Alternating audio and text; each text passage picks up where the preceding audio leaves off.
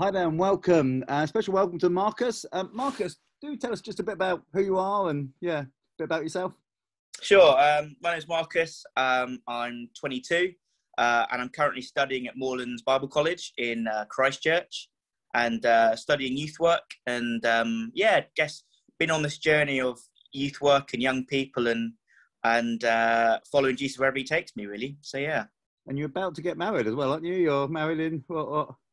That's right. So you're leaving get married next week whenever you watch this. Yeah, you'll probably by the time you watch it, you'll be a married man. Yeah. That's it. Yeah, exactly. And then in July, we're having our wedding ceremony. So busy, and then finishing up final year at Moorlands, which is always busy. And this past year, I've been working with the Pace Trust as my main placement as part of my course, and the Pace bits Trust, of the wine.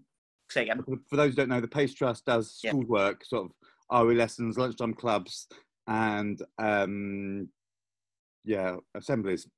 Yeah. Have you found doing that in the midst of a pandemic? That's an odd. Yeah, it must have been an odd placement, really, where normally you'd be in school all the time and you'd be chatting to lots of kids and stuff. But have you found it? I mean, as obviously you've been involved with Pace for a little longer than me, Andy. But yeah, it's been interesting trying to do filming. We've been in two main schools, Oak Academy in Bournemouth and Litchit School, which is just beyond Poole. And it's been really great, the relationships we've built. And for me, a whole new experience. I've not been in school since 2014 when I left in year 11. But no, it was a bit weird from sort of January to April when everything was shut. And I was thinking, gosh, this is getting a bit annoying. But no, we've still had opportunities to speak about the gospel and speak pastorally with students, and that's been a blessing. Brilliant. So tell me a little bit about yourself. You're at Bible College. Yeah. Was this and you're 20? You're 22. Is that right? That's right. Yeah. Yeah. When I was at this is gonna make me sound really old now. And when I was vicaring, one of the things we were talking about was about reaching people in their 20s and 30s, and actually realise how few of the churches actually connect with people who are older than students, and especially people who haven't got kids already. You know, some that they're only sort of pulled to the sort of 20s and 30s was maybe by running a mums and toddler group or a whatever group. You know, do you want to tell us a bit about your journey and how you came to faith and how you've sort of stayed with faith and what's helped you travel on with your faith in Jesus? Yeah, sure. I mean, I grew up in a Christian home and went to church and knew the Bible stories, was probably the top of the class, but probably didn't know it in my heart and in my head, and went to a secondary Christian school, and that probably didn't in Poole, and that probably didn't help my faith as much as I probably thought it would. It made it seem quite religious and quite boring, and I thought that's what the church was. And then I sort of tailed off and did some things that I shouldn't have when I was younger, and then I'd say the turning point was I didn't get into sixth form, and sort of that really I sort of had an identity crisis and thought, gosh, where am I heading in life? And it was kind of a youth worker sort of picked me up and said, you know, we'll support you and enable you to get to the next stage of your life. And then I kind of sort of fell into youth work, sort of helping out. I didn't know it was really youth work. I sort of helping out the Tuesday night outreach club with the sport, and then sort of went along to church and thought, you know what, I love helping and serving, and I want to know more about this stuff. So, and then that sort of led me to Bible college. I wanted to go to university and got in, but thought actually I'm going to see if this God stuff or serving is something I want to do, and did a 1-year internship with St Andrew's Church in Bournemouth and learnt so much. And I didn't want to go to Bible college, but here I am 2 weeks away from finishing. So yeah, I was going to say that's I remember saying to God, I don't want to be a vicar. I don't want to be a vicar. There's an irony sometimes, but you don't always. And so actually, what really seemed to sort of help was giving you opportunities to serve, opportunities to be alongside other Christians, even though you say that at the start of it you weren't quite sure where you were, but actually having a place that you could be, that you loved, that you felt accepted and wanted and valued, and a role was actually something that really, really helped you. Absolutely. I mean, the community was amazing. I mean, we had various staff, and it was just an amazing place to come in. People would pray for you. People would say, how's life going? People would help me, even if it's something stupid like give me lifts to somewhere.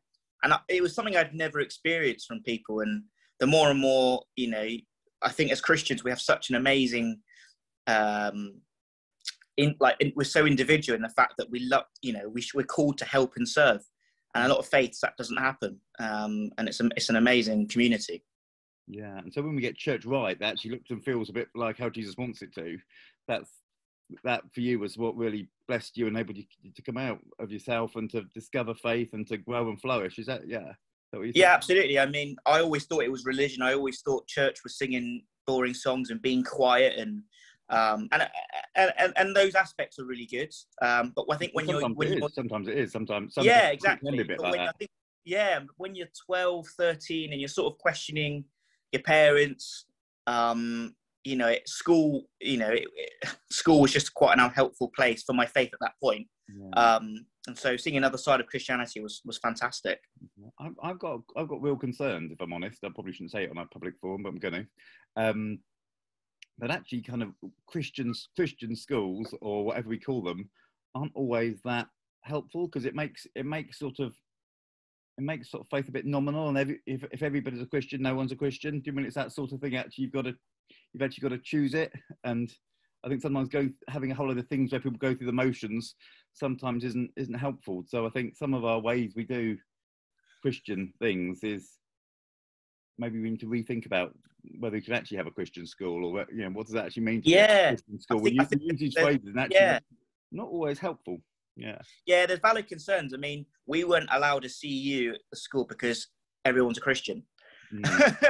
So, and I think it's interesting that I felt it may have changed, that in a Christian school they already have the preconception that you are a Christian, when actually that's not how church works. We're all somewhere in the mid. We're all on a journey. We're all you know, up and down. It's a roller coaster, I think, being in a relationship with Jesus. And so I think having schools where they can tailor it to meet where you are, I think it's really important for youth work, particularly. Yeah, but often, like I say, it's often lots of things are like a blanket, one size fits all. A bit like church sometimes, actually, you know. Yeah. You come along, but there's not actually necessarily, everybody there isn't necessarily a Christian. They're just in the building for probably a variety of reasons, really, you know, sort of, yeah. So tell me a bit about AJ, the youth worker who really sort of mentored you and enabled you to thrive. You haven't picked up his haircut though. You've wisely avoided that piece of role modelry. If role model is a word. Yeah, I'm definitely not going to try and copy that style, that's for sure. I don't think I could pull it off for the massive man bun. But no, I came across AJ. I went with Soul Survivor, and I said I didn't get in sixth form, and so I had some lovely Christians giving me Jeremiah 29:11, you know, and that was great. That was really nice. But AJ was probably one of the only few people who gave me practical advice on what was next, and said, actually, I've got this course that you could do. I know some contacts, and that was really, really helpful. And he was probably the only few people that gave me practical advice. And so I felt like, he said, "Oh, come along to this Wednesday Bible study." And I thought, I do not want to do that. But I thought, do you know what? This guy's given me some time. I better, go along to support him.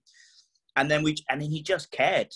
And I'd never really experienced that from a youth worker before, of this person who, you know, had had a kid at the time, was married. Why did he have time for me? So, alongside that, there's mentoring and praying, and as we mentioned, giving me opportunities was just amazing. One of the things you said before is about the fact that you were at St Andrews, which is comparatively a smaller church. Well, you know, it's all relative, isn't it? But it's not a church with huge numbers of people, so it gave you lots of opportunities to serve and to do things you might not have already had the chance to do. Is that? I think that's something I remember you saying. Yeah, absolutely. I mean, sometimes the vicar would say, "Do you fancy preaching next Sunday?" And I was thinking, man, like, this is weird. No, yeah, you get paid. Yeah. We're paid to be good. Yeah. Yeah, and I hadn't had any qualifications, and so I was, I thought, gosh, this is mad. And then I would go out on the streets and do detached with young people, where you would just ask them, "How are you?" and opportunities to preach at messy churches and toddler groups. So although there were massive challenges, as there are at every church, the opportunity to serve and do things that were completely outside my comfort zone was something that I really enjoyed. And stretching as well, I'd imagine. Yeah. The best ways of learning your Bible, I think, is to try and teach it to somebody else. Yeah. Okay, and so if I was going to ask you so now with your next stage, other than becoming a married man in a couple of weeks, what's the plan for the rest of the future? Or yeah, I mean, I'm just finishing up Moorlands as we speak, and then I am going to apply for jobs. I do feel called to work with young people and help people, whatever that means. Whatever that looks like, I don't know. We're moving into Ashley Cross, which is always nice, into a flat, and my fiance is hoping to go to Bournemouth Uni, but we'll see if she gets in. And we're going to be moving to Cornerstone Church, which is where my old youth worker AJ is now youth worker at. So yeah. And last question, as we sort of come into land, really, if you were to have a chat with your former self, your younger self, what would you say to yourself as you were sort of exploring faith, as you were sort of questioning about coming back to God, as you were sort of questioning about going to Bible college, all that sort of stuff? Yeah, there's a few things. I think it's remembering it's a complete relationship. You know, I think it's easy for me. I've always forgot that if you take away all the complicated stuff about church or all the complicated stuff about theology, it's down to a relationship. For me, that's the thing it's about. And probably if I was younger, I'd probably say get connected to someone older than you, or make sure that you've got role models that you look up to that could support you. Sometimes it's quite hard to find those people, but once you do, I think you're more likely to thrive. Yeah. That mentoring thing is so important. It's such a big biblical concept, isn't it? That we don't always. So brilliant. Thank you so much, Marcus. That's been really helpful, and all the best for the wedding and the future as well. So, and bless you. Thank you for watching. Thanks, Andy.